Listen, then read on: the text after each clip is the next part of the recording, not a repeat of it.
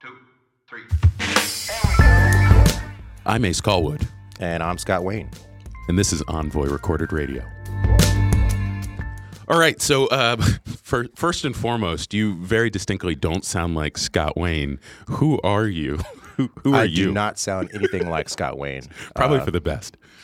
Maybe for the best, Yeah. yes. My name is Perri Young. Okay. I am a producer at Envoy and Rogue Media, and I'm also a DJ, professional DJ, Okay. music producer, designer, writer, man of many talents. All right, so what don't you do is probably an easier question, but park that because we're going there later. No, this is, you are the man behind the microphone here for Envoy Recorded Radio, which is really cool to get you on the other side of the mic. That's correct. Uh-huh. How do you feel about hearing your voice? It's, in your words, unsettling. Don't bring me into this. I don't think I've ever gotten used to it. Okay. Yeah. No, I don't think one, except for maybe Lord Wayne acclimates to hearing himself. And I only know that because I catch Scott listening to videos and podcasts of himself regularly. Yes. Now, one week when he's here and I'm not, I'm sure he's going to fire back at me for that. But we'll wait until then.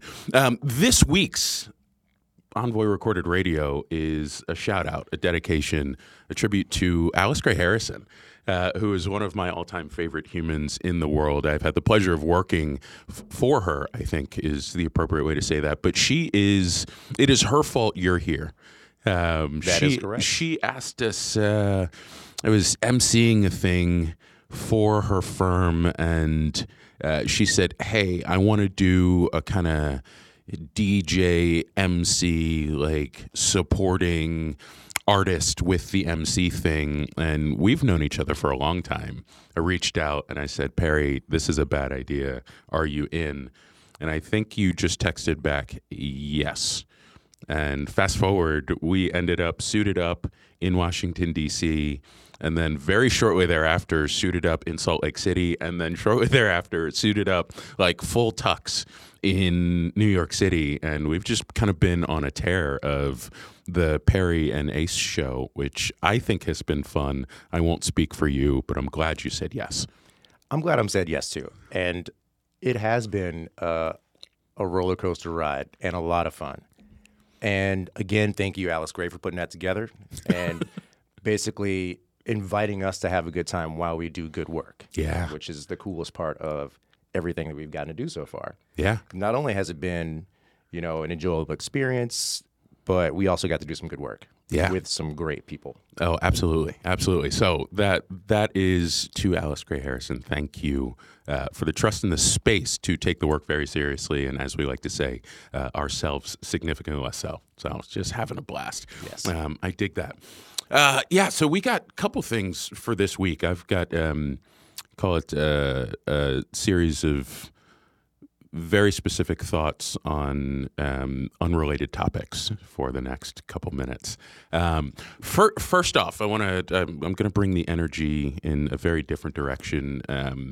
Tyre Nichols for a second, because I recognize I'm sitting with another black man in America on this podcast, and there have been a couple updates. I think the white officer involved in that altercation got let go from the Memphis police force officially.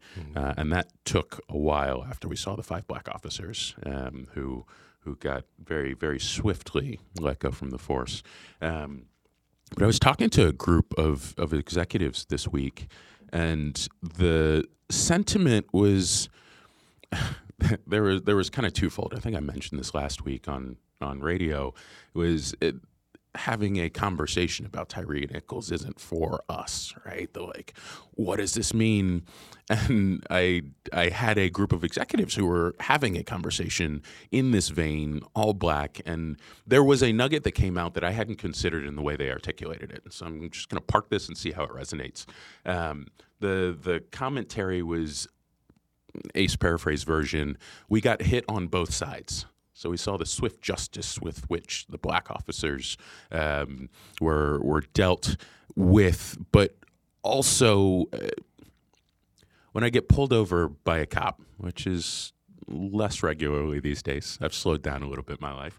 But when I get pulled over by a black cop, there's almost a sigh of relief that this isn't heading in that direction. And now, as the community of black folks who are certainly not a monolith, but have some very similar experiences in this country, that's been taken from us. I see you nodding. How are you? How are you sitting with all of it? Well, that's an interesting kind of situation I think we all find ourselves in from time to time. Mm-hmm. And like you were saying, less these days, and that's for lots of reasons. Too many to really list off right now. But when it comes to that, I think that comfort that we always felt when you see a black police officer, it faded away during George Floyd.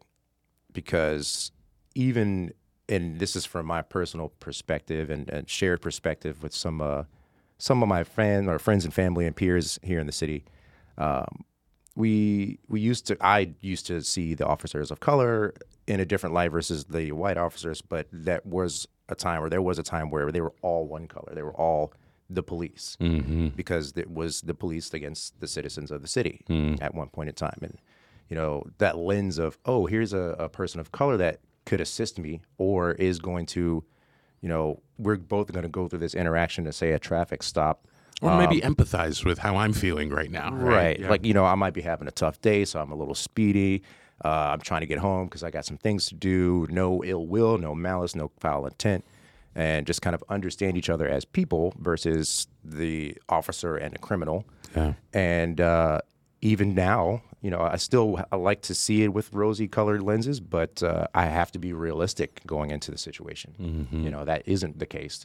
And I can't expect it. Otherwise, I'm the one that's going to be affected in a not-so-glamorous way. So, not to get too deep or dark with it, but that's just kind of how it is. And that's, again, my personal perspective on it. And things like what happened with this latest incident don't help.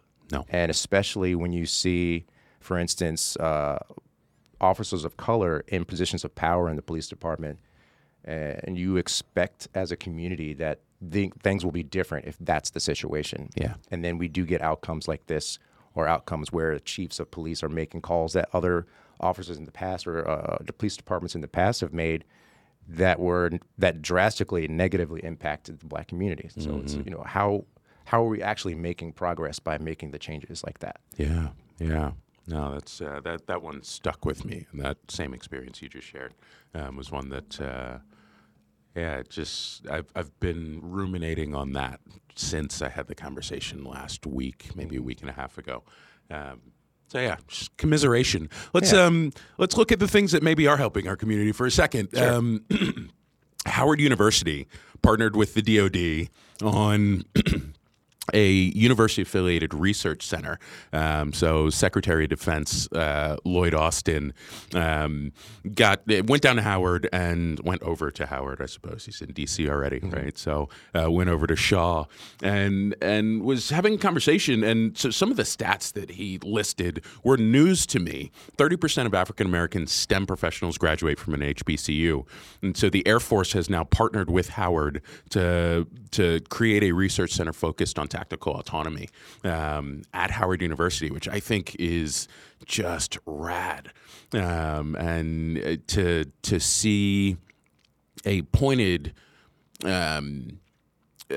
supposed nod to the technical prowess that HBCUs are creating, that excellence in education, but beyond that, for the U.S. federal government to say, hey, this is where we're going to make concerted efforts to both start creating the next generation of professionals in this field, but also to make sure that we are spending money appropriately in corners of our country that have been largely historically overlooked and underserved. I think, right, we always live with that tension of, look, we see some really horrible things happening to a community of people who look like us, and then also on the other side, we're seeing some very real inroads to bettering education and funding and access, and I think privilege is a function of that, starts to move in a direction that might be beneficial for us. Yeah, so I'm digging I agree. that. I think it's great. Stuff, things like these situations, things like the Howard University getting backing from the federal government. It's a big step. Yeah. And that will have reverberations throughout the time as time goes on. And hopefully in the positive direction that we all are looking for. We're all looking forward to seeing what this yields for the community and for people that are coming behind and stepping into that, what could be a legacy. Yeah.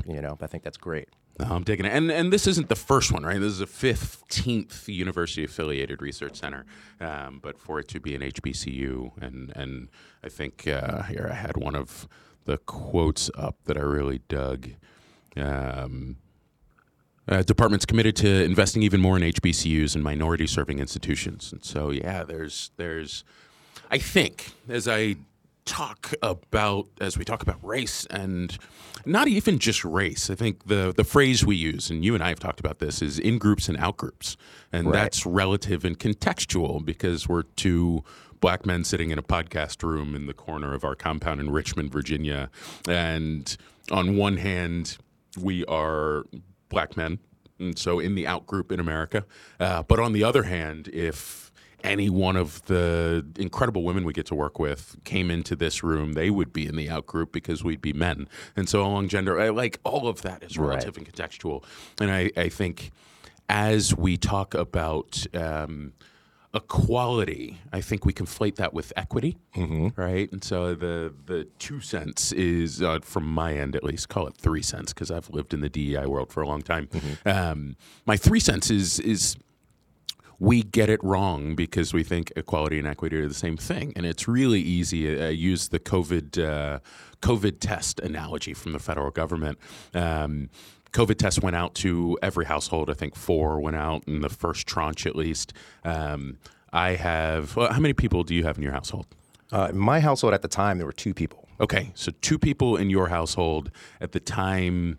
There was 1 in mine, and if I think about Scott, for instance, he's got 5 folks in his household. We all got the same 4 COVID tests, right? That's equality, and if we look at that, that's a very easy thing to be like, well, that doesn't work, right? Scott doesn't get what he needs. You've got 2 more than you need. I have 3 more than I need. Right.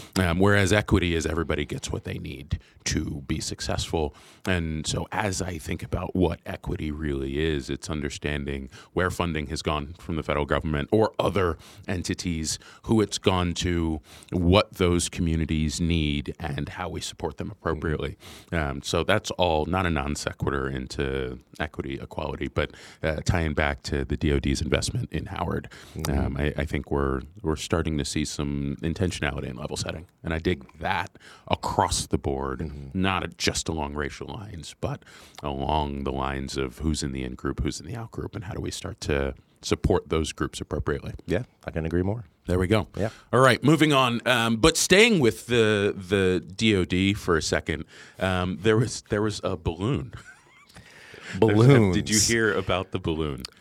Baby's black balloon, 99 balloons. I heard it was a UFO. Okay. Yep. Spacecraft, extraterrestrial vehicle. There we go. Let's take a detour to extraterrestrial things. You were just talking about the temperature on Mars. I was. You were. What was the context of that? We were just chatting with Vera, our chief of staff here at the Envoy compound, about the crazy weather this weekend. And wasn't it, New Hampshire? New Hampshire. There was a facility on the top of a mountain. A mountain. Negative 108 degrees.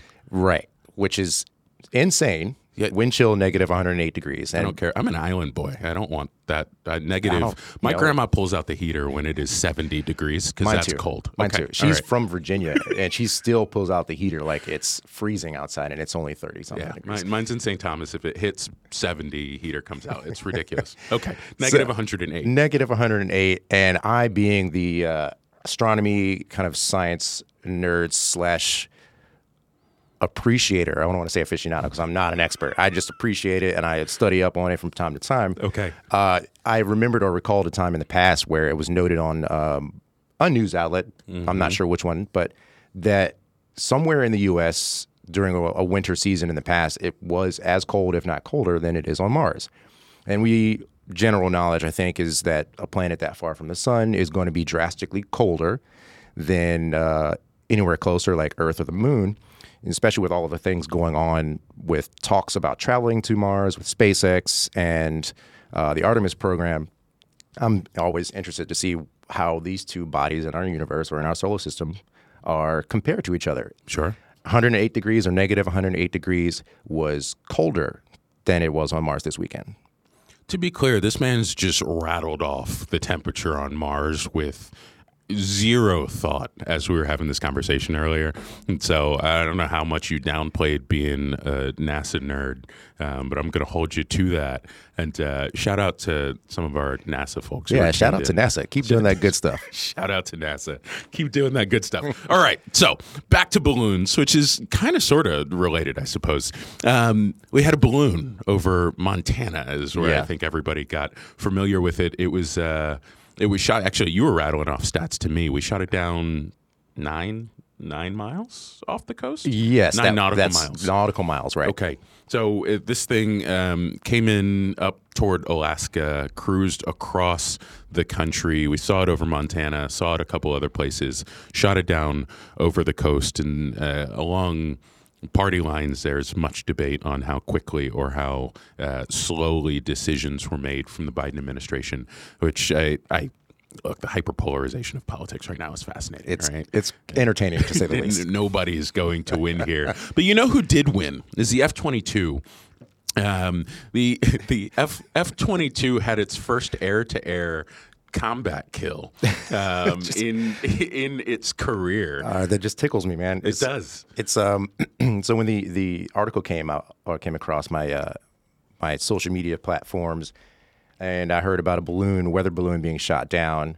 I didn't really look too much into it because things like this make the news, but they're not, in my opinion, they're not large portions of like my news intake. Yeah. I usually get to them after I, take a look at a couple of other things. Sure.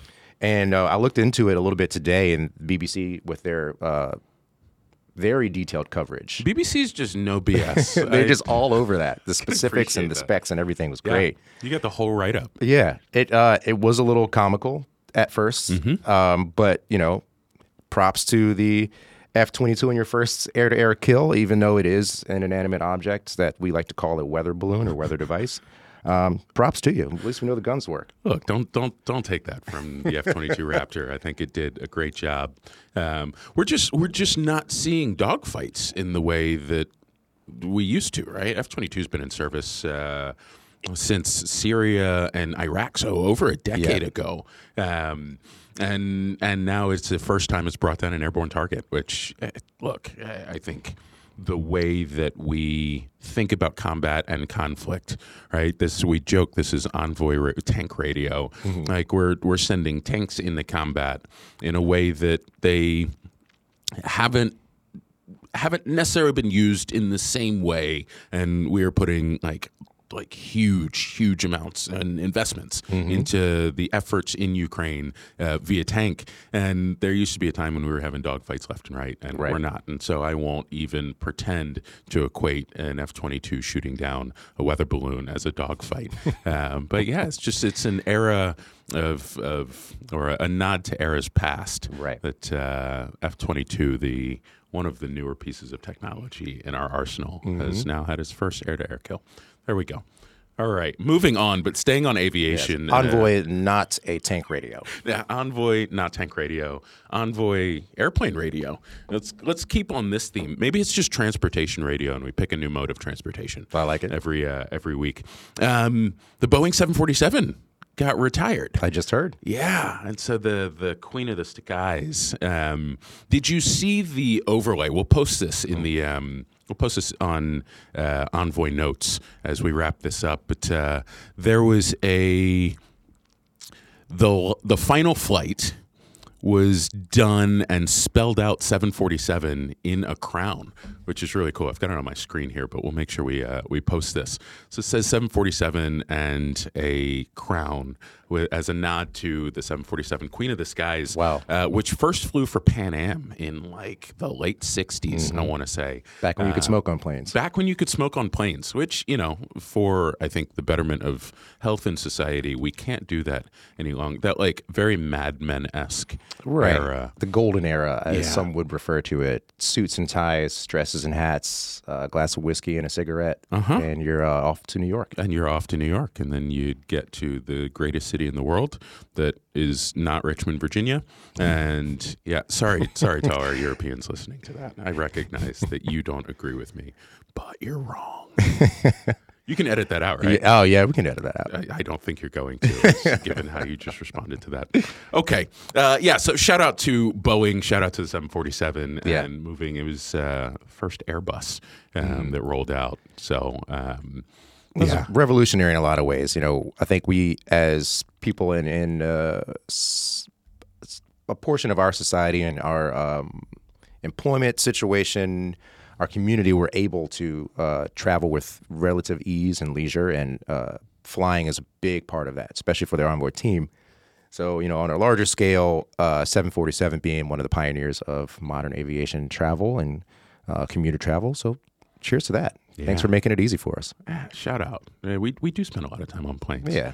So, shout out to the aviation industry as a whole. We'll, I'm sure, go down that rabbit hole on later episodes of Envoy Radio. Yeah, it's going to be a later episode of Envoy Planes, Aircrafts, Aviation Radio. Trains, we should cover trains at some point. We should. We've got the tanks, we've got F-150s, we've got 747s. Yeah, we'll talk about how trains are supposedly trains now are 30 minutes, domestic trains in America, 30 minutes slower than they were at the turn of the century.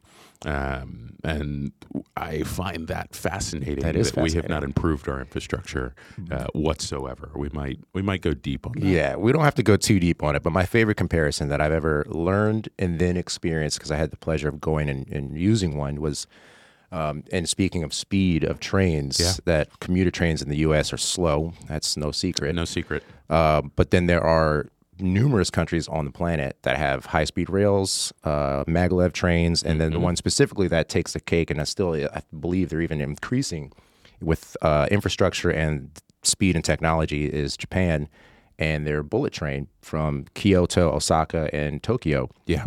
It's incredible. Yeah. It's a 300-something mile-an-hour train. Have you been on it? I have been on it. Okay. I got to ride it for the a week. raddest thing. It's like being on an airplane that's about to take off, but it never gets off the ground. It's wild. I want that. You can get from Tokyo to Osaka in 2 hours, and that's about an 8-hour car ride. Yo. And they have had that technology since the 80s. Mm-hmm. Now, I'm not pointing fingers. But if you were, who would you point him at? Anyone who has had access to said technology and didn't use it appropriately. Didn't use it for good, right. Only for ill. Yeah, okay, so train folks out there, we need you to step up your game, because we've got the bullet train, we've got Eurostar. Was on the Eurostar a couple months ago from Brussels to London. And yeah, you just blow through that trip. It's incredible. You've got some champers while you're riding. And you're seeing some really beautiful countryside, some less than beautiful countryside, but you are getting where you're going very quickly. Yeah. And I don't know if I do know that you have taken Amtrak from our beautiful city up north, and it is a mess and a half at best. And that still boggles my mind. I appreciate that the Amtrak rails are there, and I know that there is some improvement and some additional lines being included on the East Coast for, to my knowledge, and for our commute back and forth up north and back down here. But man, it's dated to say the least. And to say the least, I always see like just the contrast of places on the East Coast, places on the West Coast, and even in the Midwest. Some of the greatest technological achievements that we've made over the last 15 years don't seem to have translated to Amtrak. Yeah, it's odd. It's I know the trains are still working and they maintain and they still operate the way they're supposed to. But like you were just saying, commuter trains are taking 30% less or 30% more time, 30 minutes, 30 minutes more more time to get where they need to go. And It's just a question of where are we putting all of this time and energy and innovation if it's not going to things like what we need to do is, travelers and commuters. Yeah, especially with two-car guys, right? Like we both still drive manual cars. I like to go fast. I won't speak to you. That was part of the getting pulled over conversation. I like to go fast. It's fewer and further between now, but not never. And yeah, I love driving, but we have oriented so much to the personal vehicle that the neglect of public transportation and high-speed rail and our ability to get from point A to point B. There is a time when I love driving. I love feeling the road. I love operating my 6-speed, right? Like that's my jam. Or being in a vintage truck, which is a very different speed, equally exhilarating. For equally exciting. I can go fast and it might fall apart versus I can go real fast. Right? Yes. Like two different vehicles, two different experiences. But there is a time when I would love to hand off the keys and focus and have a conversation or dig into work or prep for the thing that I'm going to do when I'm in transit. And yeah, we aren't afforded that luxury here in the same way that a lot of developed countries and heck, some that aren't as developed are just spanking us on. So yeah, there we go. We could do that better. Perri, if you decide to be a train guy, that'd be great. Yeah, I'll become a train expert by next week. Perfect. Cool. So I think we are going to stay on the semi-theme of DoD for another half a second. Can we do a camo check? We can do a camo check. Camo check. I'm looking at the mic. I'm looking at the camera here in the studio.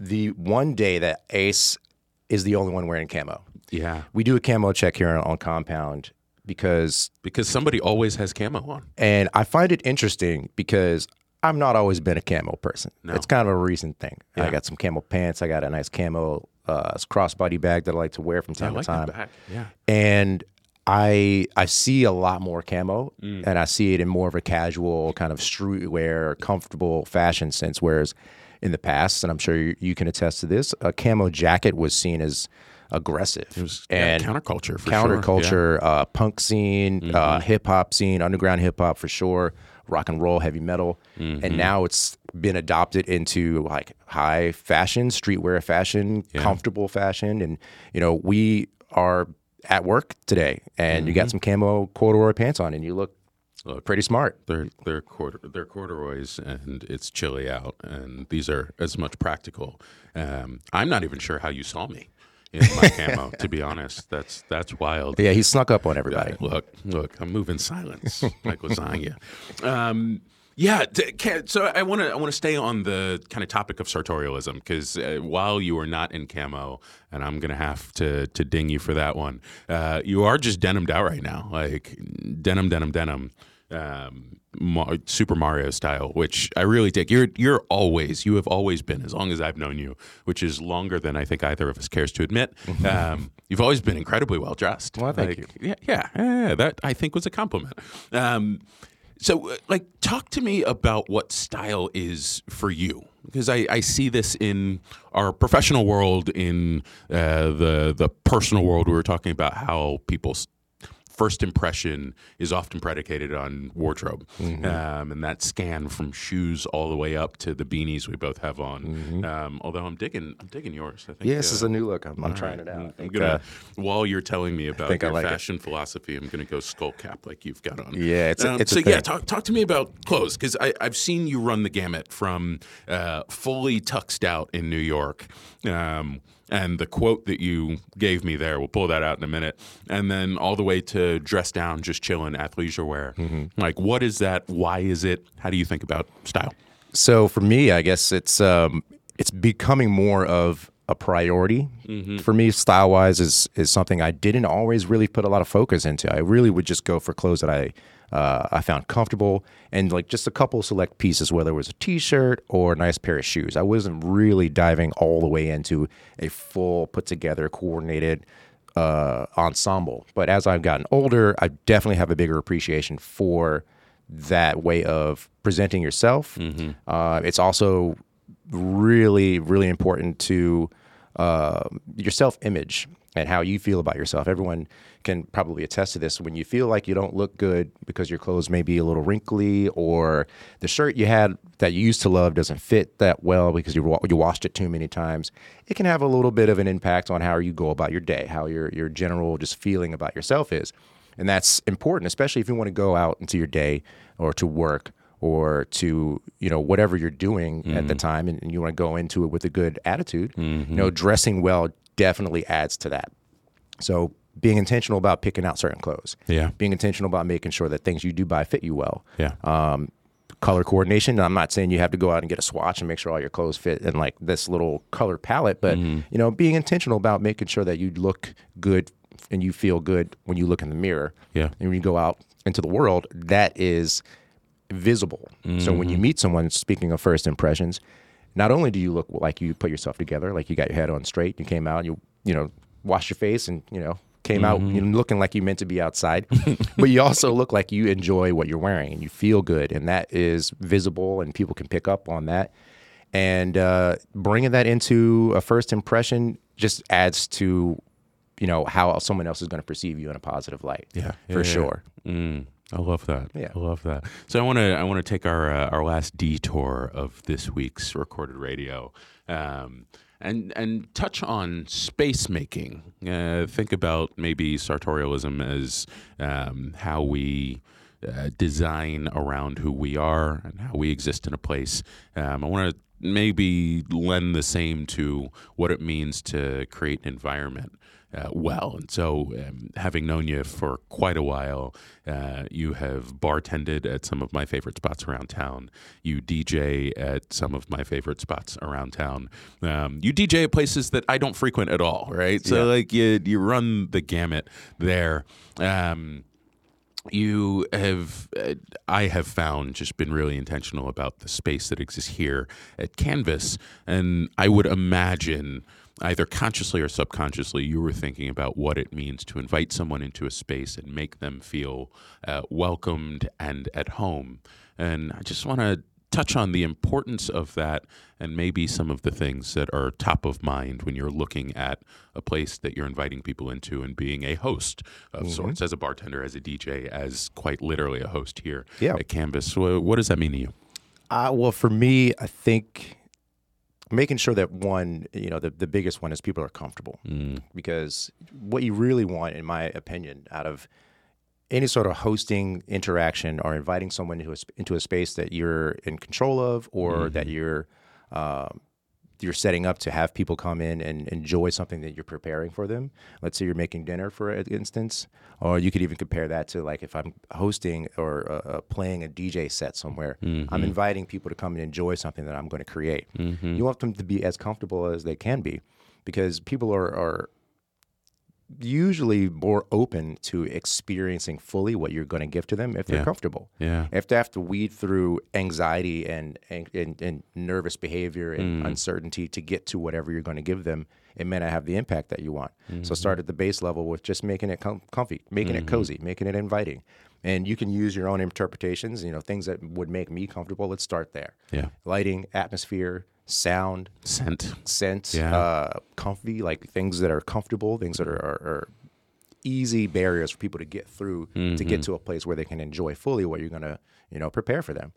And when it comes to creating the atmosphere that you want people to be immersed in, that's another level to it. But it kind of goes with making sure that people are comfortable, but also trying to resonate with everyone in the group and have that vibe, if you will, that vibration permeate through the entire crowd or the entire group of people that you invited to your space.